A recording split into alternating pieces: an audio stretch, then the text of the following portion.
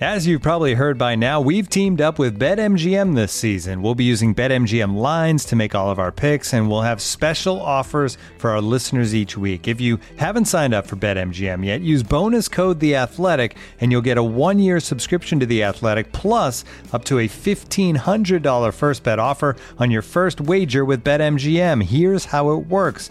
Download the BetMGM app and sign up using bonus code The Athletic.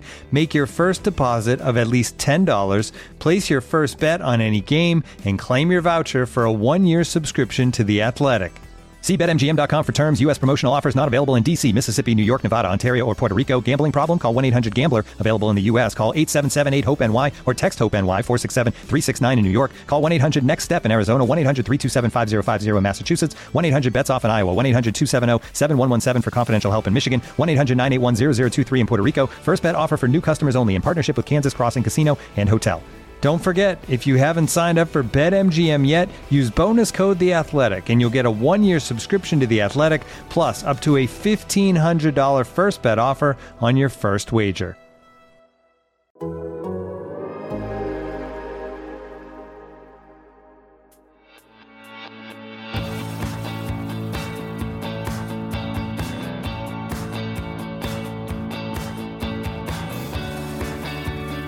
Welcome back to Full Time with Meg Linehan. I'm Meg. You are listening to a show all about women's soccer on the Athletic Podcast Network. We are back after an unexpected week off. It turns out trying to move to another state is a lot of work on top of actual work. Who knew? But the good news is this week, Kansas City current head coach Matt Potter joins the show on the heels of the team clinching their 2022 playoff berth last weekend with a 3-0 win over the Washington Spirit. And as always, doing plenty of interesting celebrations along the way. It's a great conversation. Full Time with Meg Linehan is presented by Klarna, the new smart way to pay when you shop online for tickets, team merch, and more. So before we get to the rest of today's episode, to show your support of Full Time, plus get all of our women's soccer coverage, we're about to head to London. We've got playoffs. We've got the NWSL Championship. We've got 2 more friendlies against Germany. There's a lot happening, plus the results of the investigations impending. But everything else that The Athletic has to offer on our site, on our app, across the world of women's sports, you can subscribe right now at theathletic.com/fulltime. All right, scratching the surface of everything going on at the moment, I did want to break down the U.S. soccer roster for you, and instead it is dropping on Thursday. So it's going to have to wait until next week's episode about the game in London, unfortunately. But I do want to just try to present to you what the NWSL weekend ahead means. So there's a lot on the line for multiple teams. So let's talk about the Shield first. There is one very simple option here that can eliminate a lot of math. If Portland takes all 3 points on the road against Gotham on Saturday, the Shield is theirs. But there is room for OL Reign to sneak in if they win and Portland has a draw or a loss. If the Reign lose and Portland doesn't get all 3 points, then you can enter Kansas City Current as your Shield winners. But Portland only needs a single point to guarantee a top 2 seed. OL Reign can clinch a top 2 seed if they win or if they pick up a single point. Kansas City ends up with a draw or a loss, and San Diego ends up with a draw or a loss. Trying to describe to you playoff scenarios via talking is not, you have to look at these. I believe Steph is also working on some sort of very complex calculations that includes like, this team has to score 24 goals in order to, they're silly. Okay. But we will persevere here. The Wave do have a path to a top 2 seed, but they must beat the Courage on Friday and then depend on the Reign and the Current not winning. When I say not winning, that means a draw or a loss. Let's talk about the final playoff spots. So Houston is in as long as they get a point against the Spirit, but they can still get in even if they lose, but then their fate depends on Chicago and North Carolina. If they win and San Diego or the Current lose, then they might also have the chance of hosting, when I say they, I mean Houston has the chance of hosting one of the first round playoff games. Now the real fun, the Courage, Red Stars, and Angel City. If the Courage win, they're in. So we might be sorted by Friday night on this end. But TBD. If the Courage draw, they could still advance if Chicago ends up with a draw or a loss. If the Courage lose, but Chicago gets a point against Angel City, the Courage can still clinch the postseason. Chicago has to win this weekend if they want to advance, and they need San Diego to come through or for Houston to lose by at least a couple of goals to the Spirit. Angel City has pretty much one path. They have to beat Chicago, and they need their California rivals in San Diego to beat the Courage. That was a lot of information. I highly recommend you look at it in a visual form, but hopefully you kind of know what the stakes are this weekend. Again, this is kind of the most absurd weekend that we've ever had in the NWSL to close out a regular season. I really wish that we were doing a decision day. I'm just going to keep throwing that energy out into the universe because that is what we finally see that this league could pull it off. Anyway, here's how you're actually going to watch the final weekend of games if you're based in the US. As always, international viewers, you are pretty much on Twitch. On Friday, San Diego hosts North Carolina at 10 p.m. Eastern on Paramount+. On Saturday, Gotham hosts Portland, again a must-win for the Thorns to capture the Shield, at Red Bull Arena at 6 p.m. Eastern on Paramount+. At 7 Eastern, the Spirit conclude their 2022 campaign against the Houston Dash, again, Paramount+. Now, Twitch gets the 7:30 p.m. Eastern game between Racing Louisville and Kansas City Current, as well as the late game between OL Reign and the Orlando Pride at 10 Eastern. There's only one game on Sunday. It could be a meaningful one. It might not be, but the Red Stars host Angel City at 6 p.m. Eastern, and that game is on Paramount+. Last year, the Kansas City Current finished in 10th place with 16 points earned through 24 games of the regular season. With 1 weekend left in the regular season this year, they are currently in 3rd place with that potential path to the NWSL Shield with 10 wins, 36 points through their 21 games played. They didn't win a single game on the road last season. This year, they've got 5 of them. They had a 13-game unbeaten streak, the second longest in the NWSL. For all the attention on the training facilities, the new stadium that's incoming, and everything happening around the team on that level, there's something happening on the field too. Joining me today is current head coach Matt Potter to reflect on his first year in the league, to discuss the culture of the team, his own coaching background, how the team approaches both external narratives, maybe the pressure of some awards, and the chaos of the NWSL table. And as always, he's going to deflect when he's asked about a formation, but in a way that still makes perfect sense. Here we go. I did want to start with you just in terms of, can we talk about your coaching journey? Because I think everybody's journey into this league is a little different. And I really want to talk to you about yours because obviously you have this college background, but then you're coming in most recently through US Soccer, both as a scout and then a youth national team coach. But what did those two previous kind of universes maybe give you in terms of experience that then you have found helpful for coming to the NWSL? Well, I think first and foremost in college, it's given me a platform to understand a lot of where these players have come from that are in the league. It's clearly been a place where players that have done well in college have been able to go on and succeed in the game and continue to play the game at the highest level, taking that track. Obviously, with the time with US Soccer, it also allowed me to see the pinnacle of the types of players that you can have, and it exposed me to resources and people and methodology that clearly when you're around so many great people and so many great players, then for me, I've always been a learner in many senses of the word. So I was like a sponge trying to take all that in. So if you put the experiences, even before college, I was a club coach. So I understand the fabric that makes this country so great in terms of the soccer community. So yeah, you mix all that together and put 20 plus years. I think it's culminated in me, one, understanding who I am, but two, gives me a good understanding of culture, players, of the league, of this country.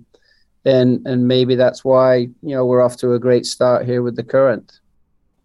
I mean, I think it's interesting because we have seen a little bit of movement now, even before kind of, early days of the league. Laura Harvey going over to US Soccer, then coming back. Vlatko obviously getting the national team job. But do you think that there's that movement maybe between the national and I guess international level at youth and senior level is maybe bringing something new and different to the NWSL?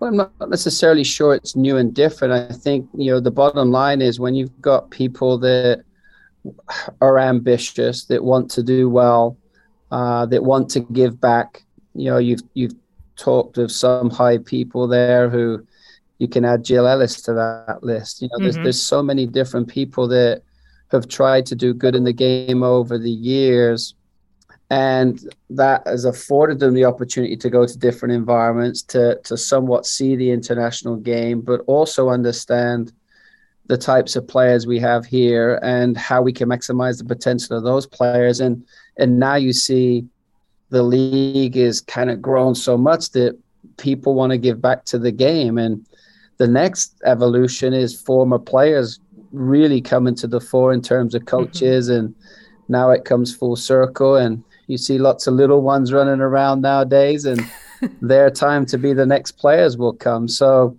it's really in a really good kind of spin, if you like, of positivity.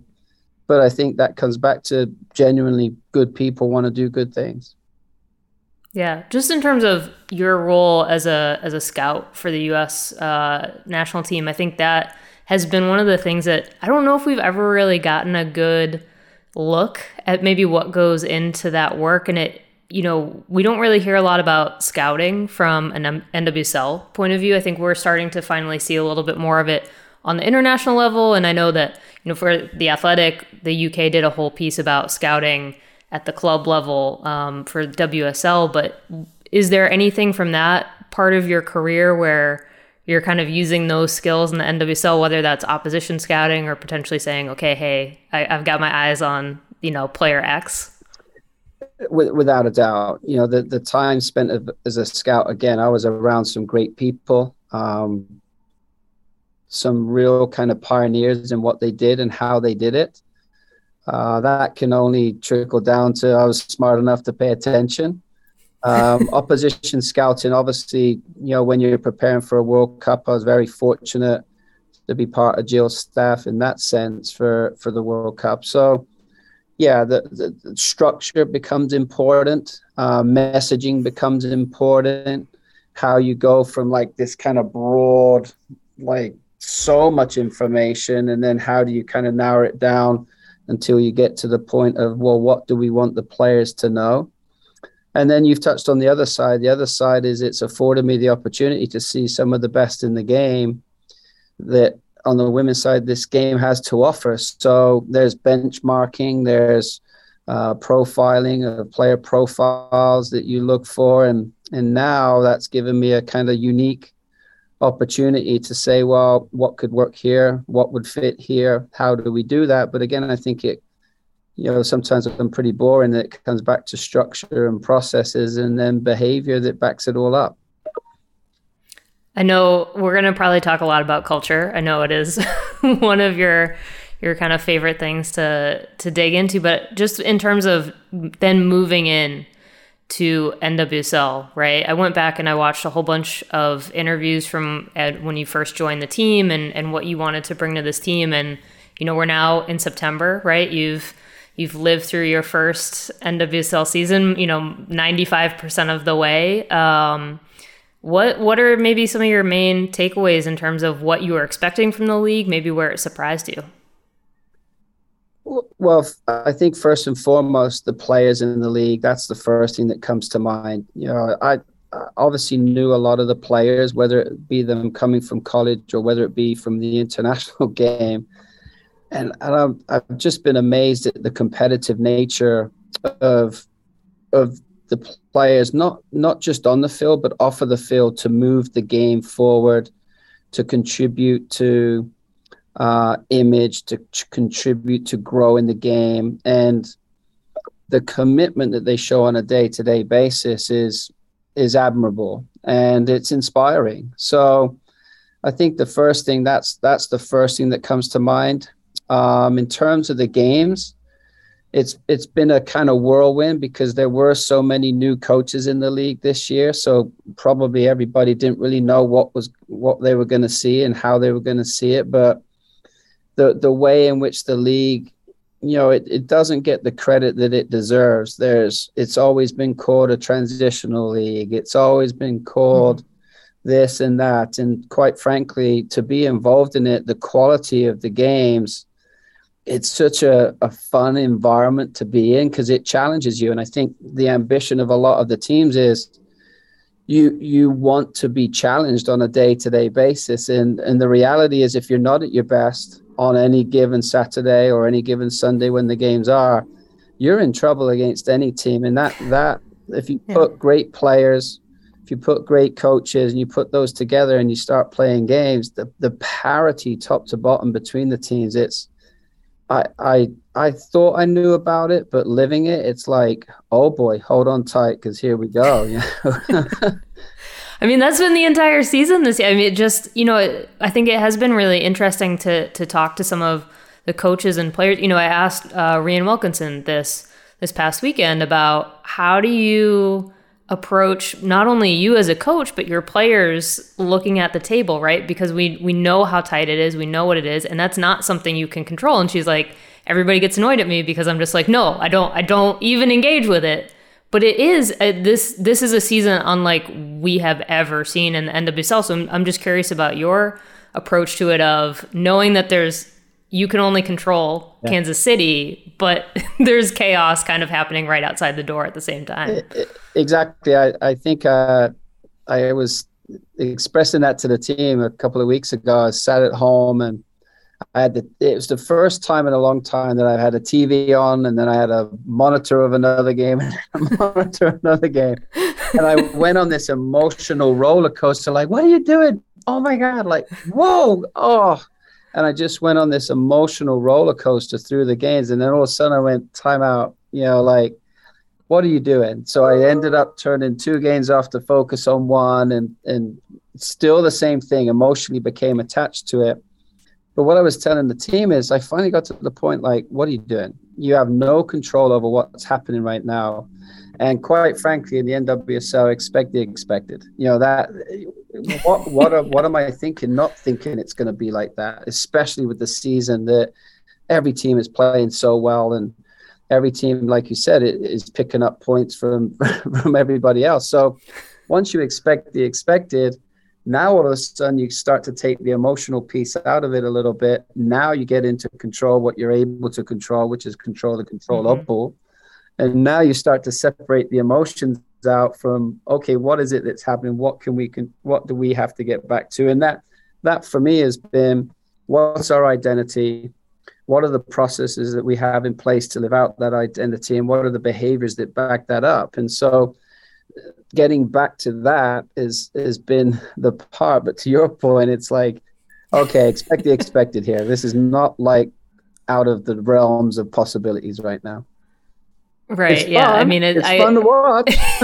Yeah. I mean, it's fun for us to watch. But I think there's also another emotional piece maybe for Kansas City because you come into this team that has finished last year, right? And so I think the ambition has always been there. And we can talk about that from like an ownership point of view. But, these are players who are not going to be happy with settling for anything that isn't, playoffs, isn't more than playoffs, right? Hosting a game. And how do you, there's the emotion of, okay, there's chaos outside the doors, but also there is this drive and push from within of we can kind of write this narrative of last to potentially hosting a playoff game. Yeah, it's interesting. When I came in, I think the club had already started the process of moving forward. I think even the ownership, the leadership, the coaches of last year, they started to progress towards the end of the year and actually finished the year with progress, if you like. And then you add into that the players that they maneuvered in and out, and you pick up players like Lynn and Sam, and you complement those with the Hamiltons of the world and the Ebles and the A.D. Frenches of the world and Desi Scotts of the world. The list goes on that were already here. the wheels were already turning. I think what was important is we never ever really talked about last season and what we had to do this season. My mind was, listen, here's what ownership sees as our kind of heritage that we've had, even though it's been very short, the culture and the expectations they wanted to set. And here's how I think we can live into that possibility. And if we're going to live into that possibility, then now we've got to talk about, here's an identity. And the reason I committed to the project that Angie, Chris, and Brittany have is I believed in the way they wanted to do that. And so the match of what they had kind of tasked us with, the way I felt the game should be played, it seemed to be this match. So I was very happy and very fortunate and grateful that they selected me to kind of take on that challenge. And then with the players, it became about, well, this is how I think it could look. This is what we need to either buy into, or this is how we need to build this behavior. And the sooner we can get on a common page, that's going to help drive us forward. And we kept saying the same things over and over again. And to your point, compete was a big part, contribute was a big part, get 1% better was a big part. And the one thing I forgot earlier is when you watch the NWSL, whether it's from pre-game to the end of the game, the players are expressing themselves and having joy in what they do. And because they're having this joy in what they do, then that's part of what we tried to create here. And at the end of the season, will judge us in terms of wins and losses. But I think our progress has been so much more than just a win and a loss. And at times we try to, again, take that kind of emotional roller coaster you can go on if you get trapped in the wins and losses. Mm-hmm. And that's where I go back again to the idea, what are the processes that we have in place? What is the desired behavior? In the desired behavior, we're either going to reinforce that desired behavior. Sometimes you have to reframe that desired behavior, and sometimes you have to refocus it. So the reality is it's always been driven about what can we live into? How can we get there? What does it look like? How do we help each other get there? So that joy, Lola Bonta gets a big kudos for helping drive that within the group. But I tell you what, there's a lot of players right behind her who are expressing their joy and every day here in the building. And that's what's been so fun about the project so far. Looking for an assist with your credit card, but can't get a hold of anyone? Luckily, with 24/7 U.S.-based live customer service from Discover, everyone has the option to talk to a real person anytime, day or night. Yep, you heard that right. You can talk to a real human in customer service at any time. Sounds like a real game changer if you ask us. Make the right call and get the service you deserve with Discover. Limitations apply. See terms at discover.com/creditcard. Looking for an assist with your credit card but can't get a hold of anyone? Luckily, with 24/7 U.S.-based live customer service from Discover, everyone has the option to talk to a real person anytime, day or night. Yep, you heard it right. You can talk to a real human in customer service anytime. Sounds like a real game changer, if you ask me. Make the right call and get the service you deserve with Discover. Limitations apply. See terms at discover.com/creditcard.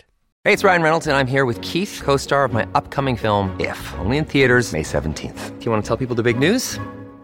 All right, I'll do it. Sign up now and you'll get unlimited for $15 a month and 6 months of Paramount Plus Essential Plan on us. MintMobile.com/switch. Upfront payment of $45 equivalent to $15 per month. Unlimited over 40 gigabytes per month. Face lower speeds. Videos at 480p. Active Mint customers by 531.24 get 6 months of Paramount Plus Essential Plan. Auto renews after 6 months. Offer ends May 31st, 2024. Separate Paramount Plus registration required. Terms and conditions apply if rated PG. Jewelry isn't a gift you give just once. It's a way to remind your loved one of a beautiful moment every time they see it. Blue Nile can help you find the gift that says how you feel and says it beautifully, with expert guidance and a wide assortment of jewelry of the highest quality at the best price. Go to BlueNile.com and experience the convenience of shopping Blue Nile, the original online jeweler since 1999. That's BlueNile.com to find the perfect jewelry gift for any occasion. BlueNile.com. Yeah, I mean, I think to your point, though, like getting outside of the wins and losses, because also the team has been kind of a team that has really loved to streak one way or the other, right? Like Challenge Cup happens, 5 games at the start of the season, not getting the results, and then you go on this long 13-game unbeaten streak, and that those I think are always really interesting because then that becomes a storyline, right? And that's another thing that you maybe have to set aside and say, okay, are we committing to the process? So is that something that, again, like you have to kind of say, okay, again, it's outside the door, right? Well, it was interesting because early on, obviously the Challenge Cup came first, and that was about trying to start the process of, we tried to build an identity in our time in preseason in Florida about what did we want it to look like together off the field and on the field. Because if we didn't get it right off of the field, you're never going to see the best version of them on the field as a soccer player or as a footballer. So once that was in place, when Challenge Cup game, we were just trying to find out about each other. I mean, it's uncanny. We started at Racing Louisville. We played in a 4-4-2. We had Lynn Williams, Sam Mewes, all these different people on the field. We had 80 French. We had Alex and Jenna, two rookies starting at center back. And now you fast forward to where we're at now. People say to me like, are you in this formation? You're in that formation? And my answer is like, sure. Like that's what we're in, sure. Because the reality is, we really are living out the identity that we talked about. And so now those players, you can just, they're just inspiring. Yeah, I mean, hilariously, the one like true soccer question I had for you was via my coworker Steph, and she's like, I really wanted to talk about 3 at the back, right? Because I think what is really interesting, and I have gone through and looked at all of your other answers about formations, and it always kind of comes back to that whole thing of like, yeah, okay, like we're playing to our identity, we're making changes live on the field, whatever. But I think it is really interesting just because it's really 3 at the back, maybe sometimes slipping into 4, depending on, the moment of the game. But there are not a lot of, yeah, I mean, again, like we'll kind of, basket it, but sometimes it works. Sometimes, like the game against Chicago more recently was not as successful, and then you go and play the Spirit, and the lineup on the field is extremely successful in terms of figuring out how to break down the Spirit. And so, stepping maybe back from, okay, if I'm going to look at Y-Scout, right, and it's trying to give me a breakdown of like what formation % of the time Kansas City current plays, like throw that out the window maybe, but how do you maybe explain to people who are not as familiar with the concept of a formation on how you're maybe reading some of those game moments to say, okay, this is calling for a tweak of position that maybe most people aren't even catching on the screen? Well, I think first and foremost, number one, again, I would give the players credit. We give them the autonomy to solve things on the field. So they always have that autonomy to manipulate shape and manipulate position to try and gain an advantage, or to put themselves in a position to minimize the space of an opponent or the time the opponent has on the ball. Now, out of that autonomy, though, we do have a structure in place, and that framework and structure is built around living out some principles. And in those principles, no matter what position you're in, you can live out the principle of how we want to attack to progress, or you can live out how do we want to be in a defensive block high, or you can live out how we want to be in a defensive block low, or defend the goal or attack the goal. And within those principles, now it's, again, giving the players the autonomy to figure out, is this the right time to be 1v1? Is this the right time to try and overload wide? Is it the right time to overload centrally? Is it the right time that, hey, momentum's not with us, so let's drop our forward line a little deeper to compact the lines to create less space and less time for an opponent if they do go into those spaces. So I wish I could take all the credit, but my job has been, how can we simplify what is so complex and in a short period of time give them an identity that, one, gives them autonomy, but two, highlights the players that we have. And in highlighting the players that we have, it's putting them in the place where we feel they can have the most impact. So if there's anything that we might do, that might be it sometimes. So Hailey Mace, for example, is clearly played well from a wing back position. Sometimes it's on the left, sometimes it's on the right. But in Portland, we felt, okay, we can either make this change here and bring Hailey out, or we can put her in a position further down the field where we felt she could take advantage. And lo and behold, she's the player that wins the set piece. But it came from Taylor Leach, who had come into the game, passing to Jenna Weinbrenner, who'd come into the game with fresh legs, passing to Izzy Rodriguez, who'd come into the game, who's a naturally left-footed player. And that natural left foot is going to create a different type of pass than maybe a right-footed player playing left back or left midfield at the time.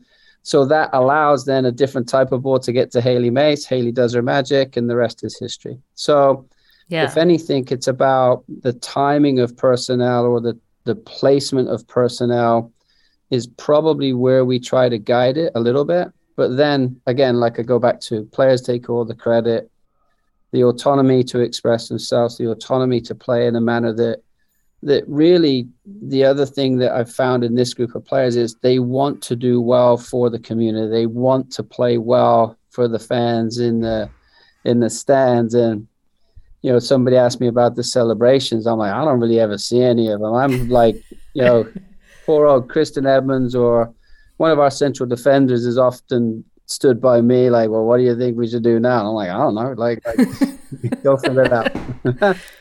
Yeah, just in terms of, you know, I think a player that maybe is not getting quite as much credit in this system is Desi Scott. I am a big defensive midfielder appreciator in terms of, like, they are kind of the unsung heroes of a lot of teams. And I'm just even stepping aside from Scott for a minute, just how do you feel about defensive midfielder as a position in terms of maybe how it can hold a formation together? Well, I'm biased too, because that's where I played. So I basically tell Desi all the time, like, you're screwed, because, like, that's where I played too, and this is what my coaches told me, and this is what I think you should be able to do. But yeah, Desi's, for me, I have great admiration for what Desi does, because to your point, that position, she guides so much behavior that people would never see unless, either one, to your point, you've played in the position, or two, always coaches say about Desi and admire, you know, how Desi's played, because what she does is she just doesn't do what she needs to do. She takes care of everybody else, and it ends up in places like, how'd she end up there? But, like, you know, like she has this uncanny knack of positioning herself in the right place at the right time. And sometimes it works out for the positive and sometimes it doesn't, but she's never not in the right place.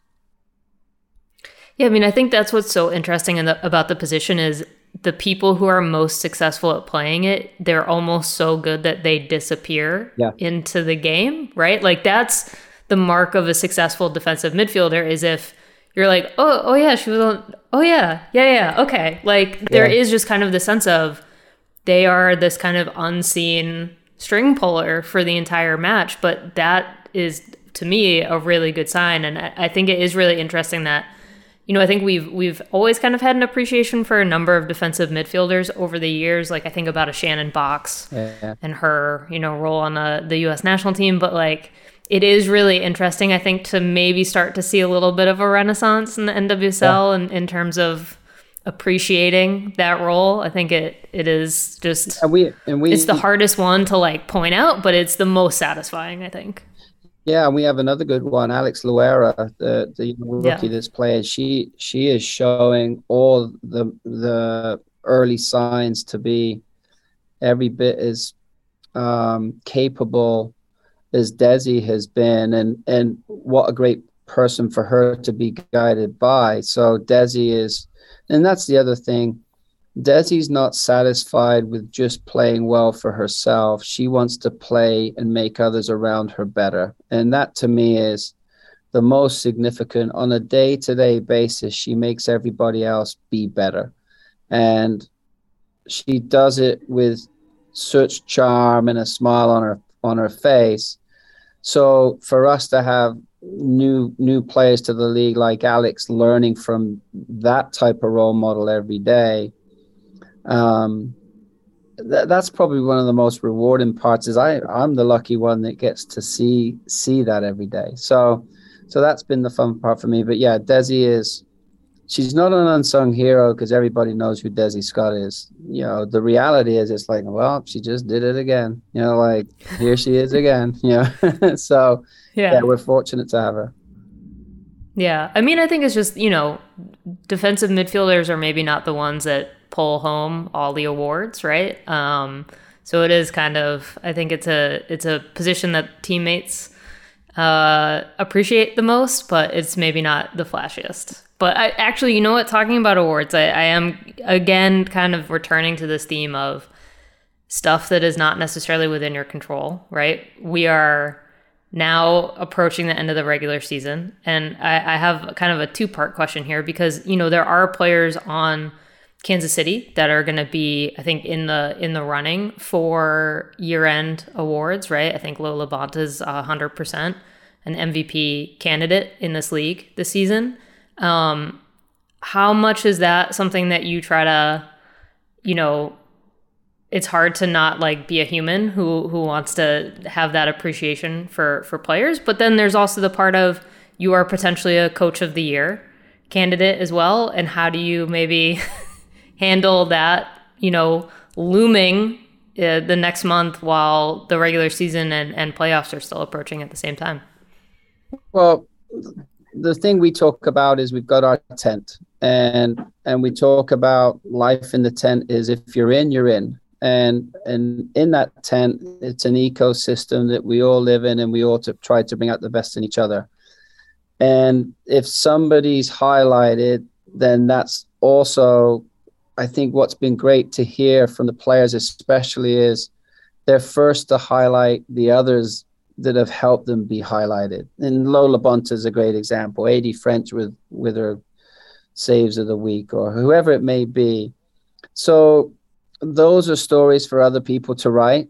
Our job is to continue to live out who we are. And if other people recognize us along the way. So for example, the benchmark of us actually making the postseason, for me, I expressed that's just another indication that we're moving in the right direction. Lola Bonta, I've known Lo since she was 16, 17 years old, way back when. I'm kind of dating myself more, and her, I guess, a bit. But the reality is she obviously had an easier paper round than I did. But she's a player that if you point her in the right direction, if you allow her to be low, you're seeing you're not seeing any different a low that's always been in there. And the fact that she's expressing herself in the manner she is in that kind of caliber of player. When you talk of Alex at San Diego, you talk of Mal Pugh. For me, I'm so happy for those players. Mal,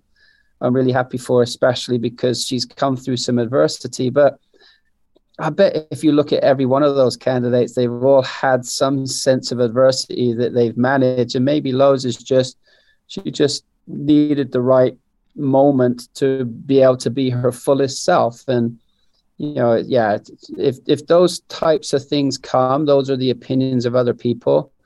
But every day when we step into our meeting room here, Lola Bonta knows how important she is to us, and I think for her that's enough sometimes, and that's what we want, because life in our tent is about us, and that's what we enjoy. We enjoy being around each other, and that's what's important. I really I'm ready for my trip down to Kansas City at some point. So fingers crossed. All right. I want to ask you one last question. You're the first one to get this, but I want to start asking people because it's one of my favorite topic discussions with friends. Any time period, any league, any level, who is a player that you think has been underrated, has not gotten the credit that they deserve, that you could just watch forever? Any time period, any level. Well, I think we've been so fortunate. Well, I've been so fortunate in my lifetime to see some very, very special players. One player for me growing up was Brian Robson. That's the first person that comes to mind. He went through a lot of adversity with injuries, but an English player that was so incredible. And then I think a player that I always admired, and dated way back on the women's side, was Carla Overbeck. And I just, for me, Carla, I had the best Carla Overbeck story that they were preparing, gosh knows when it was, early mid-90s. And my daughter was a player, and her idol was Carla. And basically we were in Chula Vista and San Diego. They were training at Chula Vista in San Diego, and I was at a convention, and we were staying at like a Holiday Inn random place, and I go down to the lobby and there's Carla Overbeck, and I'm like, oh my gosh. So I basically asked her if she would sign an autograph for me for my daughter. And I basically asked the guy at the front desk, you got a piece of paper and a pen so I can take this? I was so big time. But and she basically said, well, I tell you what, no. And I'm like, what do you mean no? And she basically said, listen, the team is leaving here. We're going to China. If you write down her name and address, I will, when I get back, I don't know when that will be, I'll send her an autograph. And I'm like, of course you will. Just sign the piece of paper, Carla. Of course you will. Anyway, sure enough, you fast forward 4 weeks, 5 weeks, through the mail comes this signed picture from Carla Overbeck to our daughter, to Andrea. Keep living your dreams, blah, blah, blah. And I'm like, okay, that's the mark of a true inspirational person that wants to give back to the game, that wants to inspire. And that's resonated with me in my whole coaching career. So moments like that, of the opportunity to give back like that and make somebody else's day, that's something we should all think about. Yeah, Carla Overbeck is just, again, you talk about that generation of the team though, and she's not necessarily a name that is going to be, in the top 5 names that comes up, but she was kind of the heart and soul of that team for so long. So great was in our house on my end. She was in our house. Yeah. Well, that was I was always a Christine Lilly appreciator, right? So, there's everybody's got their person. Yeah. But I definitely appreciate all the time today. We will all be watching, I am sure, this weekend for another absurd weekend. Just expect this league, and then. All right. Well, thank you so much for the time, and hopefully we can have you on again at some point in the future. No worries. I wish you the best, and good luck with the move. Thank you to Matt for his time. So many thoughtful answers in here. So hopefully you enjoyed the conversation and, of course, are going to watch all of the games this weekend. For all things full-time, visit fulltimepod.com. There are links for all the major podcast platforms in one spot, plus more information. And if you'd like to subscribe to The Athletic and support all of our women's soccer coverage, you can do that right now at theathletic.com/fulltime. It is always our very best deal. My name is Meg. You have been listening to Full Time with Meg Linehan. You can always find me on Twitter and Instagram at It's Meg Linehan and my work at The Athletic. Got a big story coming out on Friday, so stay tuned on that front. Full Time does not exist without the work and support of senior podcast producer Michael Zimmerman. From The Athletic, Meg, thanks for listening.